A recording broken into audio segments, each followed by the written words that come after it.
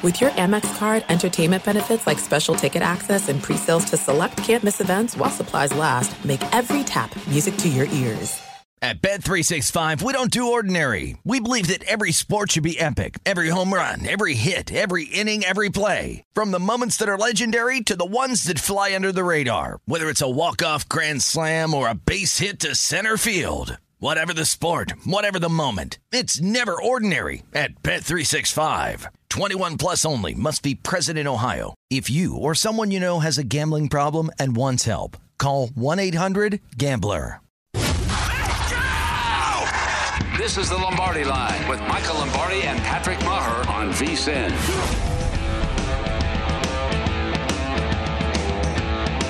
Lombardi Line, VSiN, the Sports Betting Network. We're presented by BetMGM. Hope you're having it's Friday as we head into championship weekend. Of course, the two games coming up on Sunday. I'm Patrick Maher, live from the VSiN studios here at the South Point. Behind me, you can see the book, the South Point, south end of the Las Vegas Strip. We're actually off the Strip. For those that don't know, our broadcasts emanate Michael Lombardi there in Jersey. Michael's been to both. We emanate from the south end of the Strip. Then you drive, you go through the Strip, and then Circa is in downtown, which would be the north end of the Strip. Both beautiful properties. And I was talking to Vinny before we walked in. I said, was divisional weekend the biggest handle you've ever seen? And he said, yes. And as we continue with the proliferation of sports betting becoming legalized, it takes away that stigma, Michael. Every weekend for every sport is going to continue to be the biggest handle across these books. That's just the way it's going to be. Yeah, I mean, it's just remarkable how teams are, how these, it's the perfect storm. I mean, you've got a game that's really easy to bet on, easy to understand on how to bet on. Plus, you add in the props, which we haven't even talked about for this game, and certainly the Super Bowl. I mean, when I was out in Vegas for the Super Bowl when the Rams played the Patriots, I mean, it was incredible. The South Point's list of all those props, and people waiting to get them on Thursday before Wednesday before the Super Bowl. I don't know what day they turned them out, but it was remarkable. It was really unbelievable, and how much they really people love it. And it's just an easy thing to get yourself involved with, and it's so much fun to watch, and it keeps your rooting interest in the game. Yeah, the props can be dangerous, and I always warn people because there's a element of FOMO associated with props. You mentioned there's a million options, and you see them and you're like, well, I don't want to miss out on that one. I don't want to miss out on that one. And you find yourself a little too deep sometimes with the props. Speaking of which, I'm going to get to a couple that we didn't get to with Wes here coming up in just a bit. Before we do, I don't know this gentleman, so maybe you can help me, but there is buzz here in town in Las Vegas with the Raiders. Dave Ziegler, who's a Patriot executive. Dave Ziegler, pardon me. David Ziegler, yes. His name is tied to potentially coming here as the new GM, and Josh McDaniels potentially as well as the head coach. Well, I mean, you know how I feel about Josh McDaniels. When I was the general manager in Cleveland working for Jimmy Haslam, we tried to hire Josh. He wouldn't take the job, and that's kind of been his MO since Denver. He's certainly a qualified candidate. And I think he's learned from what happened in Denver. I think he's gone back and really has studied his career and kind of figured out where he went wrong and what he needs to do in the next gig. And then he was so close to taking the Colts job. I mean, Eberflus, who just got the Chicago Bear job, was in place in Indianapolis because Josh put him there before he was supposed to go there after the Rams game and after the Rams' victory in the Super Bowl, which he didn't do. So for me, I think he's certainly a wonderful, qualified coach who's been through the mill, who's had, really a bad experience the first time and has learned from it. And he will present himself better than most of the coaches on any list. I mean, he knows all three facets of football. He understands all three facets. He can coach the quarterback. He can develop the quarterback.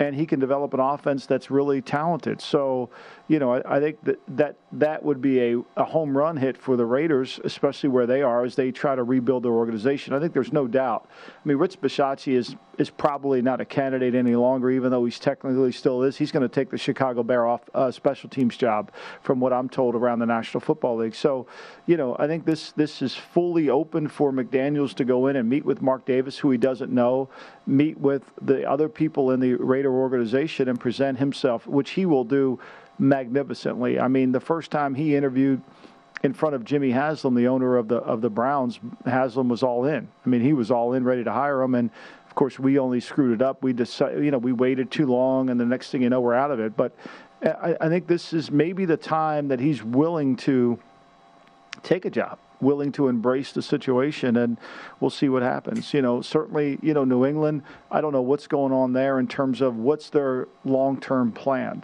How long will Bill coach? No one knows, right? What is their plans when Bill's done? I think that's certainly a fair question to ask, and nobody really has the answer for it. I think you put it perfectly, and I'll just reframe it as a football fan. We're a little confused about McDaniels. He was, in his 30s when he got the Denver job. Maybe a little premature, cocky. He actually popped for a little bit there, and then it fell apart quickly. He didn't have the capacity at that time to kind of corral it. Then he goes to Indy, 4 years ago, Michael, and rebuffs the job. You mentioned Cleveland. He probably could have had the job there. I guess the assumption would be he's the coach in wait there in New England, a good relationship with the Kraft. That would be the assumption from the outside looking in. I don't think so. I don't think so. I think the Kraft family has allowed Bill to run this team since they made the trade for him with the Jets back after the 1999 season, and he came in 2000. And I think that modus operandi that they went through, when Bill first got there, it was still within that framework of GM works for the head coach, all those, the head coach works for the GM.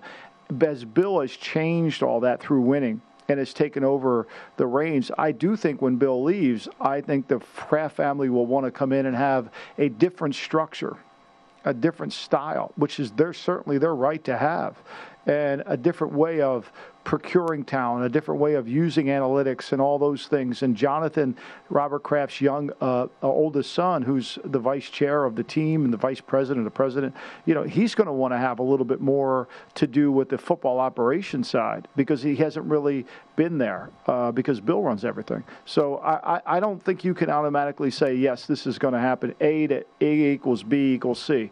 I don't think that's the case. And I think for Josh, he loves the quarterback, Mac Jones. I think he feels like, okay, finally got somebody that we can build and grow with for the next 10 years. But also he's got to think about his career as he moves forward. Where will he be? And this is a great opportunity. I mean, the one thing about the Raider job is that this will be one of the more old-fashioned jobs you could possibly have. It's an owner who's going to allow you to run the team in the way you want to run the team and not interfere. And basically say, okay, your job is to win, and your job is to build this organization, is what she basically gave to Gruden. And even though it became a mess and convoluted, and the stories that you hear now coming out of that building are bizarre, to say the least, the next guy, if he does it right, will have a great opportunity. I will say this as a bettor and a football fan. When I watch Josh McDaniels, and we understand Tom Brady and the brilliance, I think he's so innovative offensively. If I had a quarterback, I would want him to, as far as the mentor. I think he'd be great. Well, I mean, all you have to do is ask Brady. I mean, Brady. I think Brady missed him on last Sunday. I don't mean that as a knock toward Byron Leftwich, but I think he missed him helping him solve the problems. And they have developed such a great relationship and such a great rapport together that there's no doubt that that they kind of fed off one another. And if Josh were to ask somebody for a recommendation, whether it be Belichick or Brady, they would get the highest recommendation. And I think people that are citing the Denver experience, that's great. But what you're saying when you cite that is that he's not smart enough to learn from it, if that's what you're saying, because he is smart enough to learn from it. And the mistakes he made are there, and he's aware of them. And I think when he can come over and take over an organization, where he can build it the way he wants to. Denver wasn't ready to do what he wanted to do. It was a bad fit. The owner didn't want to go in that direction, and nobody in the organization wanted to go in that direction. And what people don't understand about the NFL is it takes a lot to change an organization. It takes an awful lot. Ask Matt Rule. I mean, there's some things that are inherent within an organization, even when you change ownership, that takes some time to build it over. And I think ultimately in Denver, they weren't ready for that change. And Josh wasn't ready for the job and had no one there to really help him and stop him from doing what he needed to do. And I think you would agree, anybody in the same vocation 10 years ago to now, teacher, writer, you've gained wisdom, you've gotten better. Like McDaniels, there's no way he's even a modicum of what he's a better coach now, just having done it. It's Gladwellian. This is where he is now. It's 10 years later. No, there's no doubt. There's no doubt. But because we are a Twitter universe, and I think Twitter has a lot to say on this stuff. I think Twitter has a lot to say on all these things. I think, they want to be able to handle this. They want to be able to have a voice, and owners actually listen to the Twitter crowd. Because it's they crazy. do. I know. It's insane. And so there is that. And I think that, people that are willing to say that, he was a disaster in Denver. Well, I can go through a lot of guys that were bad in their first jobs, including the people that are tweeting. And if you don't learn from it, people say, well, Belichick was bad in Cleveland. Nobody really understands what happened in Cleveland. I mean, in 1994, we're 11-5. We lost 3 times to the Pittsburgh Steelers, who were a good team. We couldn't beat them in the playoffs. We weren't better than they were. But the next year, the guy moved the team on us. I mean, it took 3 years to build it. We had to go through the Kozar era. And then once we did that, the team was really good. Yeah. Twitter. The last one. Oh, speaking of Twitter, when you were GMing and when you were an executive, did you have hype videos? Do you see what's happening with the Giants and the Bears? And now I just saw it with Nathaniel Hackett in Denver. Wherever these guys go, they're being followed by crews, so you can put out 10-second clips on social of hyping up. Like, here he is getting off a plane. It's all changed so much. It's really wild, isn't it? It's all about the brand, and that's what we're trying to sell. It's the election. We're trying to sell the election. We're trying to, it's not about being selected. It's about being elected. I saw Joe Sheehan, I think that's how you say his name, the Giants. I saw him get out of his Jeep. I mean, that was thrilling for me. Yeah, but going to work. He was hella good at getting out of his car. I'll give him credit. Like if he GMs like he exits cars, it's dude's beautiful. Gonna kill it's a beautiful thing. G-men are back. So we've got comparisons. Our buddy Steven wants us to do some comparisons as far as the championship weekend. We'll get to that next here at Lombardi Line.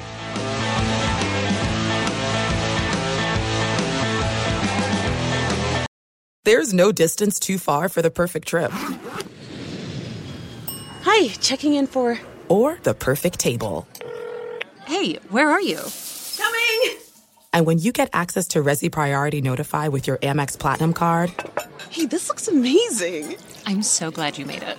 And travel benefits at fine hotels and resorts booked through Amex Travel, it's worth the trip. That's the powerful backing of American Express. Terms apply. Learn more at americanexpress.com/withAmex.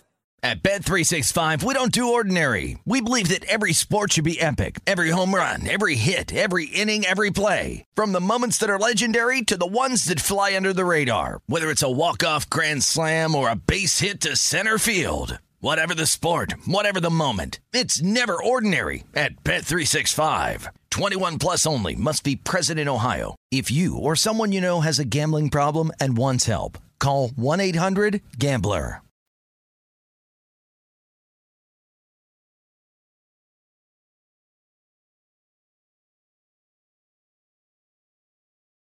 You're listening to the Lombardi Line on VSiN, featuring former NFL executive Michael Lombardi. Now, once again, here's Patrick Maher. All right, it's winter's hottest race in horse racing. It's down at Gulfstream Park, right outside of Miami. All right, it's $3 million, the Pegasus World Cup. Sign up. First bet using that promo code Vegas25. You get $25. They've upped the ante a little bit here. $25 for instantly signing up. Visit vsin.com/horses. to sign up. If you're a horse racing fan, First Bet is a place for you. Visit vsin.com/horses to sign up for the Pegasus World Cup. We're going to do a little on the Pegasus tomorrow on the Lombardi Line. Nick's Go is going to go off as your favorite. Beautiful gray horse as we welcome you back. Have you, Patrick, have you made a bet on that one? I have not. I have not bet it yet. I'm going to cap it tonight, but I do love Nick's Go. I was going to work on it today too, yeah. Yeah, Nick's Go is just a gorgeous, it's a horse that kind of, it's weird with horses. You know, when the horses run in the Kentucky Derby at 3, they're kids. Think of them as like a high school senior.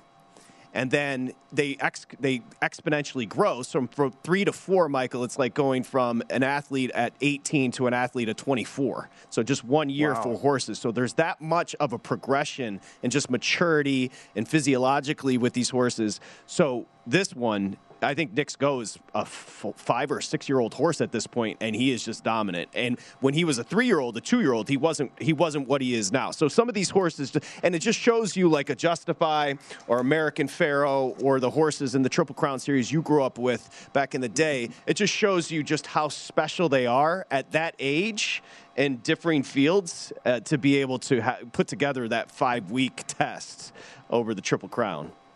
And as they get older and they keep winning, does this help their stud fees go up, and up? You just nailed it. It is. And that's why there's always this fine dance of when to retire to stud or keep running. Because to your point, Knicks Go, who's probably entrenched as far as the stud fee at this point, but if he goes out and lays an egg in the Pegasus, well, then does that hamper? Like, you want to retire on a high. You want to go out on a high. Yeah. It's kind of what we've been talking about with Brady. Like, many believe with Brady, had he won this year, well, what would be the point in running it back? Had he lost this year, he's going to run it back. You know, there's just the same assumption there with some of the football players as well.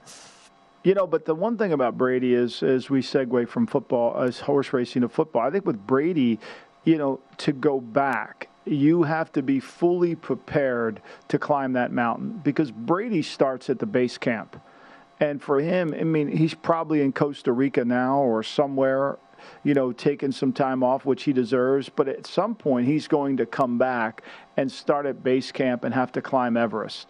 And that climb is what he's probably debating. It isn't about, do I go out as a winner? Do I go out as a Super Bowl champ? What do I do? It's, can I make the climb one more time? Can I put my family off to the side one more year while I climb this mountain again? Because for Brady, it's never about, well, I'm just going to go down I'm going down a couple 100 meters and then I'll just rest here at this camp. No, I mean, he's all in and he's climbing from the start, which requires 9 hours of sleep, constant workouts, time away from your family, no vacations, going to Montana, bringing people in to throw the football with. It's an enduring life, and although it's been endearing, it's still enduring. I don't think he's posturing when he talks about his wife wanting, like, he's been saying this for years, and I think as a 44-year-old man, he's starting to look at it a little differently. May I ask you this? You mentioned how much the affinity he has for Josh McDaniels. Bruce Arians is a human being, and his coaching staff are human beings as well, so Brady has a conscience. If Brady wanted to run it back, do you think he may prefer at this point doing it with somebody else? Because there did seem to be a bit of an odd vibe around the Bucs this time around, and some of the players mentioned that. Yeah, I think there was an odd vibe. I don't think there was a lot of comfortability or handling the winning. You know, I think that's the hardest challenge. I've said this about, and I think Las Vegas is another city like this. I think there's few cities in this league, in the National Football League, where you have to be very careful about what kind of players you bring in and how you handle it. And I think the Raiders have had this problem. Las Vegas certainly with so much to do, right? For a young, wealthy man, there's a lot of things to do. At Tampa, Atlanta, Miami, New Orleans, there's a lot of things to do in these towns. That's why people vacation there. You know, not in Atlanta as much, but that's why they go there. So you've got to be able to really get people that are going to place football ahead of all else. And sometimes that's a challenge. And there's such a young team. You know, I've seen this when we won the Super Bowl in '84 when I was with the 49ers. There was always this permeating feeling going through our building that all we need to do is get back in the dance. Once we get in, we'll win it, which is so far from the truth. So far from the truth. It starts at base camp. And if you don't start it there and build yourself up, you're just never going to be ready for the total fight. And I think that's what happened to the Bucs. As well as they played, they really, the injuries and the losses and all the things that happened, they weren't the same team. Totally. They got worse as the year went on this year, as opposed to last year. They improved in the second half. Which does tell you, and it happened with the Warriors as well, but what Belichick's done with the Patriots, newsflash, it's amazing to keep that hunger for 20 straight. The Bucs couldn't do it for 2 straight years. It's amazing to keep that going. Look at Andy Reid. I mean, this will be his 4th conference championship game in a row. I mean, it's just, and I think you measure your career by that. Now, yes, he has a great player in Mahomes, and yes, he has a great player in Tyreek Hill, and yes, he has a great player in Travis Kelce, but still to get back here. Now, he is very fortuitous because with 13 seconds, he shouldn't be here. The streak should have ended. I'm sorry, Stephen Bond. I don't want to bring the memory back for you, but it should have ended. I mean, it took a miracle. It took a miracle. It's funny. I was reading the other day, and I was doing research on Buffalo, and when the miracle in the Meadowlands, the pass in Tennessee, when the owner Ralph Wilson fired about 4 people after that game. He was bitter. Do you remember that? Yes, I do. He was bitter. Frank Wycheck, stand up. Yeah. Right? Was it Dyson or Wycheck? Yeah, I believe it was. Yeah, it was. Yeah. It was. I mean, I can remember I was walking into the Raider facility. I thought the game was over. I was going to work. I was going back to my desk. I was walking past the cat, and I saw, and I'm like, oh my God. I know. How did that happen? Did you think in real time it was legit? I thought it was close. I thought it was really close. It was as close as it could possibly get. I remember I thought, it was yesterday. It was so close, and then, it came through. But I think those are, these whole things about, people we'll get fired again next year. People get fired off those. Yeah. I mean, if you watch the tape of the Buffalo-Kansas City game and you watch the final 13 seconds, you're left more confused when you watched it live than when you watch it when you watched it live. You're more confused. And I think McDermott owes that fan base because he was dismissive after, this one's going to hurt. No, Sean, it's going to hurt the Buffalo fan that's been a fan for 40 years, that's been through the 4 Super Bowls prior, now goes through the pain again. To just kind of dismiss it, he'll get over it once, these coaches, they move past things quickly. He's not a native Buffalo dude. Like our buddy Stephen Bond, and during the break, and we'll let him comment on this, he said it was the second worst loss in history, in that franchise's history. What did you say about the Bucs loss with 13 seconds to go, Stephen? I chalked it up to, I think this is the second worst loss in the history of the franchise. First is wide right. There's no doubt about it. You win a Super Bowl with that kick. This, to me, is the second worst loss. The other 3 Super Bowls, they're blowouts. They don't belong in the game. Clearly, the last 2 with Dallas, they didn't belong in the game. They were outmatched. I think this is the second worst loss. And Patrick, to your point, I thought you made an excellent point here. McDermott hasn't said anything. There wasn't hey, this was on me. It was just, we're going to look at it. That doesn't satisfy a fan base that thought this is our Super Bowl year. Good, well put, especially Stephen and Michael, a fan base that's as provincial, to use that word again. I mean, the Western New York, they are the Bills. I mean, that is he owes them, because that was mismanagement to a degree. There were so many things you could pick apart with the head coaching, even if, he said he had the squib on. Please. Well, I mean, the fact they called 2 timeouts in a row to basically get his defense set to allow Kelce to run down the seam, that wasn't an execution problem. I mean, you call timeout to fix your defense. Once you saw them get the ball, you call timeout to make sure everybody was on the same page. Look, I think you got to own it. I think Sean's got to own it. They say, look, it was horrible. It's never going to happen again. I own it. It's on me. I was in charge. I mean, look, the more you own it, the more you embrace it, the quicker it'll slide away from you. But if you continue to say it was an execution problem, which means it's on the players, it's not on you, I don't think the players looked like they were doing anything wrong on the tape. I think they were doing exactly what they were told to do, which was messed up, which is what they shouldn't have been doing. They should have been jamming the receivers. They should have been rushing 4, rush 3, get him to hold the ball as long as he wants. Who cares? Every second there's 13 of them. You only need 13 seconds left to go. I mean, watch the Chiefs' faces of their players when they walk off the field, the body language of their team when they walk off the field after Bass makes the extra point. I think your point was awesome. Yes, I think they were playing.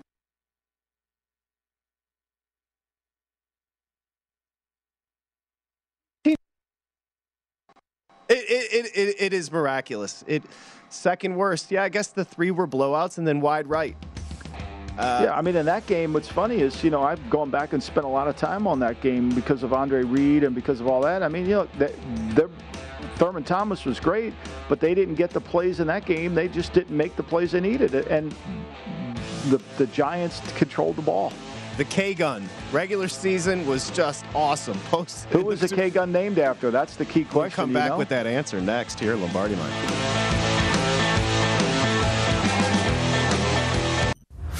listening to the Lombardi Line on VSiN, featuring former NFL executive Michael Lombardi. Now, once again, here's Patrick Maher. Okay, the all-important betting splits. Michael and I have been talking about them for 3 years, and now you can find them at vsin.com. Before you make your next bet, be sure to check out vsin.com for current betting splits data. Of course, is it data? The new feature gives you insights on where the money and bets are moving for every game. Data is available for the money line, over-under. That's the total. Against the spread bets, everything's there, vsin.com. Okay, before we welcome in Josh, conversation continued about the K-Gun, the famous Buffalo. Man, that Buffalo team. You know why I was bitter about Buffalo? Because Barry Sanders and Thurman Thomas, obviously, both were Oklahoma State Cowboys. I didn't like Thurman because people were trying to pretend like he was on the level of Barry. Nobody ever will be or has been Barry Sanders. However, Thurman was great, and they ran a specific K-Gun styled offense. Who was it named after, Michael Lombardi? Keith McKellar, the tight end. Keith McKellar was a really athletic, fast tight end. You know, people identify Metzelaars as the tight end for the Bills, and he was a very good player. But the origin of the name came from McKellar's, which is Keith McKellar's, K, which meant he was the tight end, K-Gun, and we were going to be in shotgun. And then they went all in on it. You know, earlier in football, before the K-Gun, really the K-Gun auditioned in December of 1990. December of '89, in a game against Philadelphia. That was the premiere of the K-Gun, and it was really a combination of the sugar huddle from Cincinnati, which Sam Weich invented, where he would have everybody at the line of scrimmage kind of close, and then he would get the team as soon as he felt like they would go and run the play. This was Kelly going to run the operation from shotgun, which is like what we see today, which wasn't prevalent back during the time. And then he went off and threw the ball and made plays. But I think more than anything, it was Thomas that made it go, and certainly was James Lofton on the outside. Oh, yeah. Lofton's ability to be outside allowed Reed to have his ability to make plays inside. That was an era, you know, Miles Davis in the run and shoot. That was an era where offenses really started to tinker and try to figure out how are we going to expand? How are we going to do things a little bit differently as opposed to just dive plays? And fascinating. Okay, Josh joins us. And Josh, that was a little football lesson for you, my friend, as we say hi. Market Insights is the pod, betting across America. How you doing, Josh?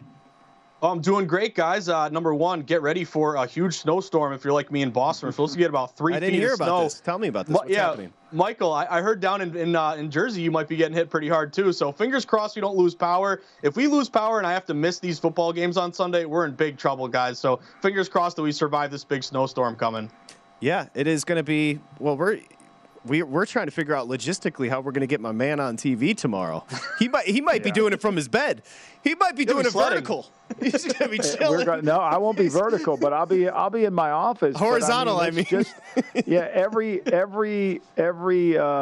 report keeps getting this thing moved up quicker, and it becomes, you know, it's like, and it's, you would think some of these things are fast moving, not that we're the Weather Channel here, but it seems like once it gets going, it's not going to stop for a long time. No, it's going to be brutal. As a new homeowner, Josh, have you been shoveling, or I know you're kind of bougie, so you may pay somebody to do that, but have you been taking care of it, or is Elise doing it?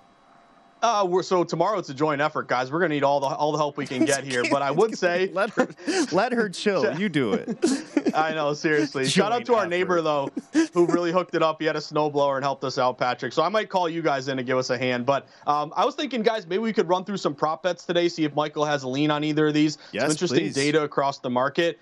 Just in terms of what the lines are looking like, guys. We're pretty much staying static here. Still looking at Kansas City juiced up, opening 7. They look like they're going to 7.5 again. If you like the Bengals, you're probably going to get the hook here pretty soon. Still movement to the over, although it did get up to 55, get hit up with a little bit of under money, back down to 54.5. And then in that second game, still juicing up San Fran plus 3.5 and looking at that under there, 47 down to 45.5. But in terms of props, Michael, I'll throw the first one at you. Tyler Higbee, some interesting data on the tight end there for the Rams for Sunday's game. His over-under on receiving yards opened at 39.5 and immediately got hit up to 41.5. So sometimes these players that are not the big names, but kind of these players down the list, the public isn't, clamoring to bet Higbee over. It looks like some respected money came on the Higbee over. You look at his numbers here. He's went over this number in 4 straight games. His targets have been ticking up here. He went for 3 for 46 against Arizona, 4 for 51 against Tampa Bay. And in that Week 18 loss to San Francisco, he caught 6 for 55. So, Michael, what do you think? This movement to the Higbee over, can he get us 42 yards or more on Sunday?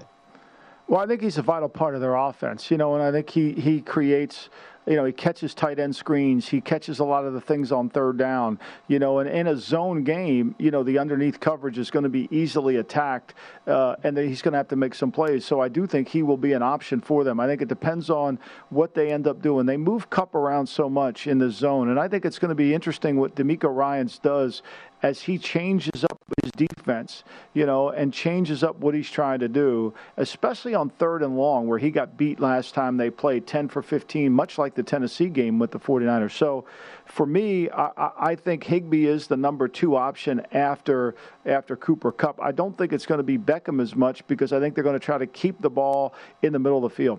Higbee, little underrated. He was a good find for them. I think a fourth rounder, a little more speed than you think. He can pick up that 40-yarder in one swoop.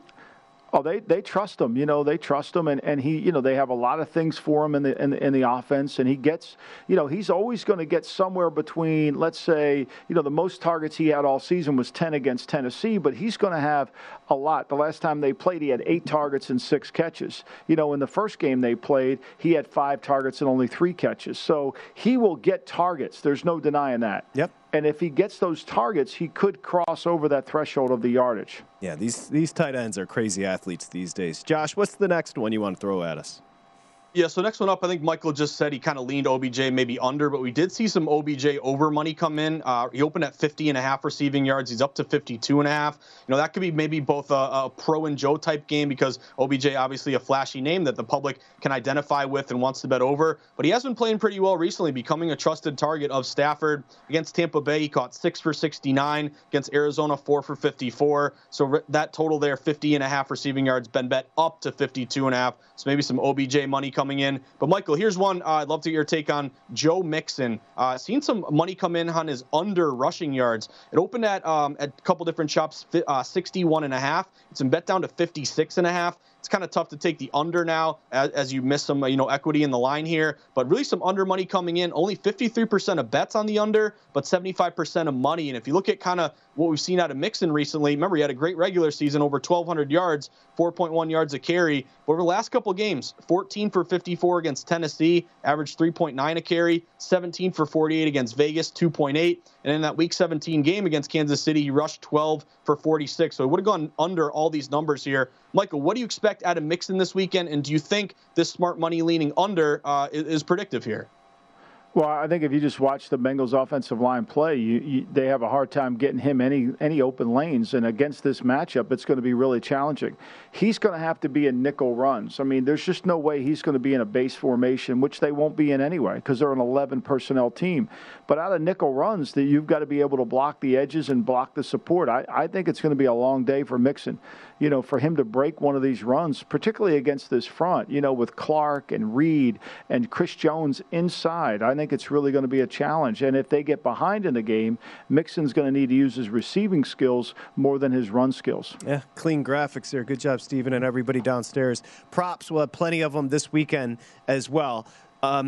Josh, on the way out here, we wanted, it's 11 games in the association tonight. Wanted to get a couple quick plays in. One, you're going to start with the Celtics down in Atlanta. Open 2-1 now with Atlanta laying it. Yeah, seeing some movement coming in here on the Celtics, guys. Again, as Patrick, you mentioned, a lot of these books open at 2. It was kind of a line freeze early this morning. I grabbed the +2 just thinking, hey, public's kind of split, slightly leaning Atlanta. Atlanta's been hot recently, but Celtics coming off a big blowout win, and they're kind of turning their season around a little bit, hovering around 500. A maddening team if you watch the Celtics on a daily basis. But, guys, this latest move, pretty meaningful. That 2 down to 1 tells me that, again, tickets somewhat split. Line shouldn't move at all, yet this thing is going down toward Boston. We were banking on here rest advantage with the Celtics. Last played the 25th versus the 26th for Atlanta. Also defensively, big discrepancy here. Celtics are 4th in defensive efficiency. Atlanta is 27th. So lines moving to the Celtics. I'd look at the Celtics and the points here. Then, Michael, any lean on your favorite team, the Miami Heat here? Big move, or not a big move, but you got it right this time, Josh. Good job. Yeah, hey, I learn. I make mistakes. I don't make them twice in a row, hopefully. But -7 up to 7.5, Michael. Heat been playing great at home, and they're playing a Clippers team a little tired here. Yeah, I mean, I haven't really studied as much as the NBA as I need to, Josh. So, I mean, I'll go with your line movement. I have no idea. The NBA, to me, is such a hard predictor, especially after these games. And, my focus has been, but if you like the Miami Heat, I've always liked the Heat. I'm rooting for them. Here's the question I have for you, Josh. In Memphis, and Memphis has been awesome. Here comes Utah. Utah's lost 9 of 11. No Gobert tonight, but Donovan Mitchell. Is he in or out? Have you heard? Because the number went to 5.5 off a 3 opener. My assumption is that means Mitchell's out. Is that fair? I think so, Patrick. Still questionable, officially. But again, 3 up to 5.5. A red-hot Grizzlies team. That's got to tell me probably he's out tonight. Okay, Josh. Thank you, buddy. Appreciate it. We'll talk to you this weekend, okay? Stay safe, guys. Go shovel Michael's driveway this weekend. Let Patrick. Elise chill, and you shovel. Be chivalrous with the shovel. We continue. It's the Lombardi Line.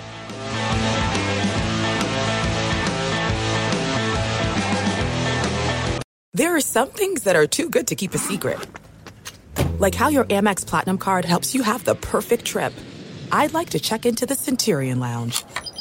Or how it seems like you always get those hard-to-snag tables. Ooh, yum. And how you get the most out of select can't-miss events. With access to the Centurion Lounge, Resi Priority Notify, and Amex card member benefits at select events, you'll have to share. That's the powerful backing of American Express. Terms apply. Learn more at americanexpress.com/withAmex. At Bet365, we don't do ordinary. We believe that every sport should be epic. Every home run, every hit, every inning, every play. From the moments that are legendary to the ones that fly under the radar. Whether it's a walk-off grand slam or a base hit to center field. Whatever the sport, whatever the moment. It's never ordinary at Bet365. 21 plus only. Must be present in Ohio. If you or someone you know has a gambling problem and wants help, call 1-800-GAMBLER.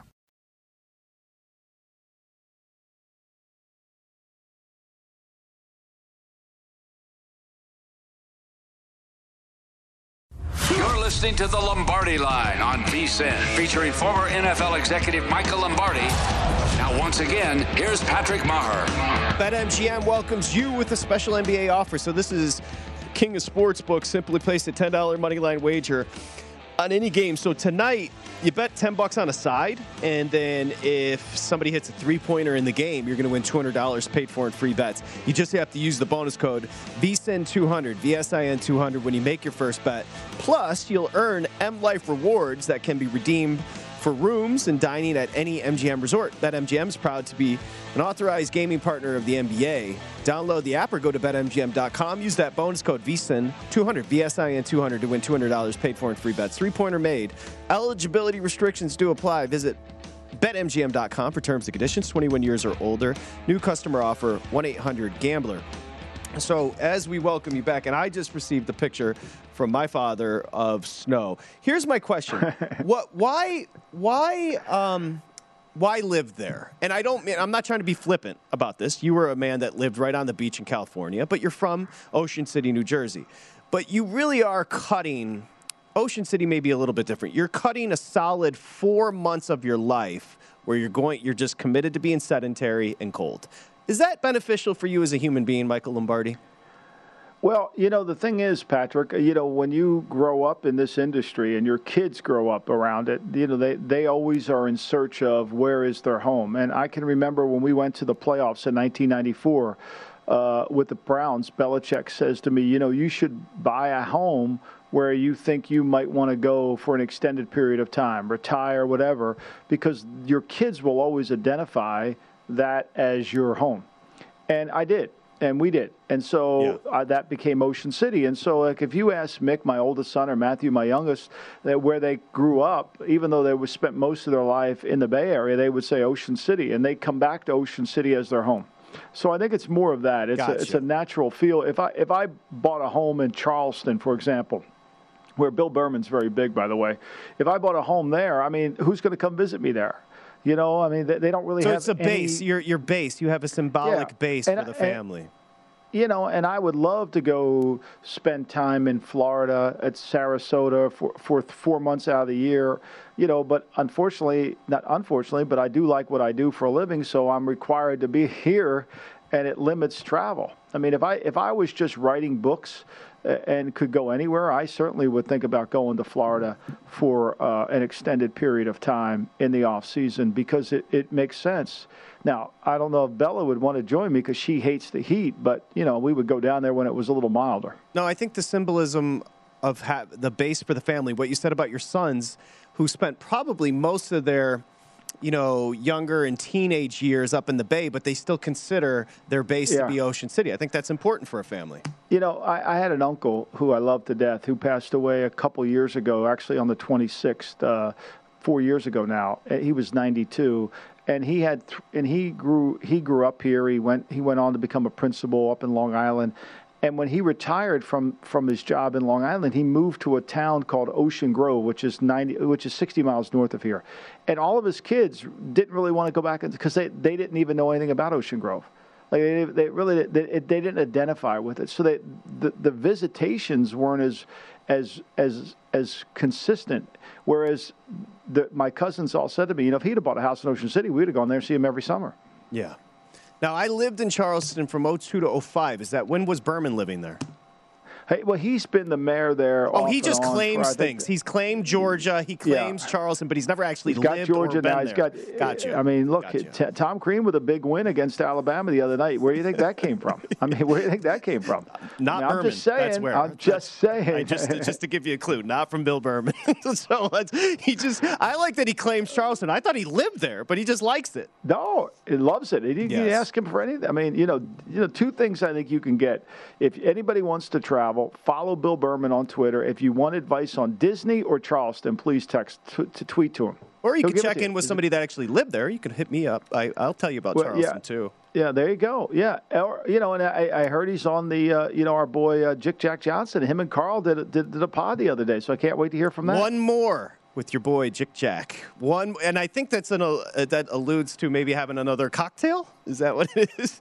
It could be. I think it is. It's not now, Patrick. Or another serving of that Thai food that he loves so much. Yeah. Oh God. Yeah. Hey, great answer on the base because the more I talk about my family living in Michigan, there is something about that's where you're from. Even though I don't want to go back and live there, that is still to your point about having I mean, I think it's just you have it, and certainly the timing of your life changes all these things. And if since I'm not retired, there's I can't go anywhere, and so I have to endure the weather, and I don't really mind it as much. I actually like Ocean City in the off season. I love the fall here. Oh yeah. And I do like the build up to summer here, and the summer is probably my least favorite time because it's too crowded. Where would, given True Serum, if you said to Millie you could pick anywhere, where would you go? That's a great question because there's very little areas of Florida that I really absolutely love. I love Sarasota and some of the Tampa area, that I've been part of, that I've seen along the beach, Lombardi Key and those places. So, I don't know enough about the whole place. I know Parcells is over in Jupiter. Ron Wolf's over in Jupiter. I went and spent some time with Ron Wolf, over in Jupiter. That looks really like a nice gorgeous place. But, I don't know enough. I love the Keys, but I've never really, you have to live somewhere for a little while to really get comfortable in your environment. Yeah, totally. The Jupiter, that's Tiger. There are some exclusive areas down there. Now, you could afford it, but the rest of us, we'd be trying. Hey, I got to keep working, Patrick. I got to keep working. Nobody grinds like you, man. You're writing books. You're hosting shows. Let's throw this graphic up just for fun. I think it would shock some people to see it visually, just how accomplished Burrow's year was. I mean, this is all behind maybe the worst offensive line in football. To pass pro. Because I've been ripping Span. I had somebody in the league send me this video of Span playing, and I mean, it's just bad. And then they sent me his Pro Football Focus. He's like he's the top 23rd offensive. Like, it's just bizarre. It's bizarre. And, people are how people grade these players is bizarre. I know this. He will struggle. And let me just put this in context for you so we all understand it. Joe Burrow, over his first 2 seasons in the National Football League. And this is somewhat remarkable, right? I mean, this is somewhat remarkable when I say it this way. Over the last 16, when he has played, he has been sacked more than when David Carr was sacked. Think about that. David Carr was sacked with the Houston Texans. When he was sacked with the Houston Texans, I think he got sacked 93 times. Okay, in David Carr's first 28 starts with the Texans, he was sacked 93 times. In Joe Burrow's has been sacked 94 times in his first 28 starts, including these last 2 playoff games.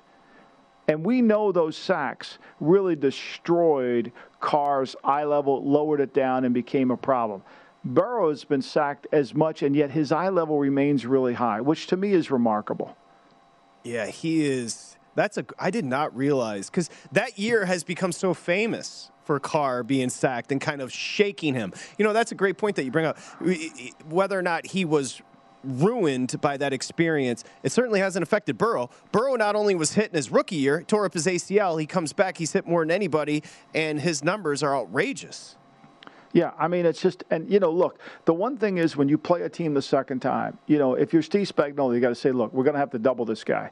We're going to have to take our chances with Higgins. We're going to take our chances with Boyd. We're going to have to take our chances with the tight ends and all that. However, we can't take our chance with Chase. We're going to have a high-low relationship with him. We're going to have to be able to double him and jam him, and we're going to have to keep the quarterback from throwing the ball out quickly. And that's what Tennessee did. And Tennessee really played great defense against them. I mean, they really did. They gave up the quick hitch out there. The defensive back didn't make the tackle, which is problematic. And then, they had the one drive at the beginning of the first half. They scored 10 points in the middle 8, which were the points. And then of course, the Titans just were very giving, and they gave him the game because 3 interceptions, lose the ball on downs. I mean, turn the ball over in the red zone, which is something they hadn't done. I mean, Tennessee played out of character. Yeah. And we're going to go through these props. I just want to throw one just to finish up the conversation on Burrow and just get your first blush. The passing yard prop for Burrow set at 290.5. 290. We may have a different number on our graphic, but in different books, 290.5 for Burrow. Your first reaction is? I'm going to go under. Okay. Because I don't think he's going to be able. I think if you're Spagnuolo, you got to say to yourself, this is not a complicated game plan, fellas. If we don't let the ball get thrown over our head and we tackle this guy, and he doesn't win a jump ball, they're going to struggle to put 8, 9, 10 plays together in a row because their offensive line is so bad. Like the more third downs we put them in, the better chance we have. Get Barbershop Mike, whoever needs to throw a Hail Mary at St. Aquinas. He's all good. Because tomorrow. They're closing restaurants now, Patrick. They're closing. They've closed all the restaurants now. We need you tomorrow. Going home. We somehow get to the office tomorrow. I'll be there, Patrick. Say a couple of Hail Marys, Through rain, snow, sleet, or hail. We'll see you tomorrow morning. Odds On is next. At Bet365, we don't do ordinary. We believe that every sport should be epic. Every home run, every hit, every inning, every play. From the moments that are legendary to the ones that fly under the radar. Whether it's a walk-off grand slam or a base hit to center field. Whatever the sport, whatever the moment. It's never ordinary at Bet365. 21 plus only. Must be present in Ohio. If you or someone you know has a gambling problem and wants help, call 1-800-GAMBLER. If you love sports and true crime, then there's a new podcast from executive producer Dan Patrick and hosted by me, Jay Harris, that you won't want to miss. Playing Dirty: Sports Scandals. Each week, I'm squeezing the juiciest details from some of the biggest sports scandals ever. I'm talking Marcus Dixon, Olympic gymnastics, Cain Velasquez, salacious Super Bowl-level scandals. Join me on the dark side of sports by listening to Playing Dirty: Sports Scandals on the iHeartRadio app, Apple Podcasts, or wherever you get your podcasts.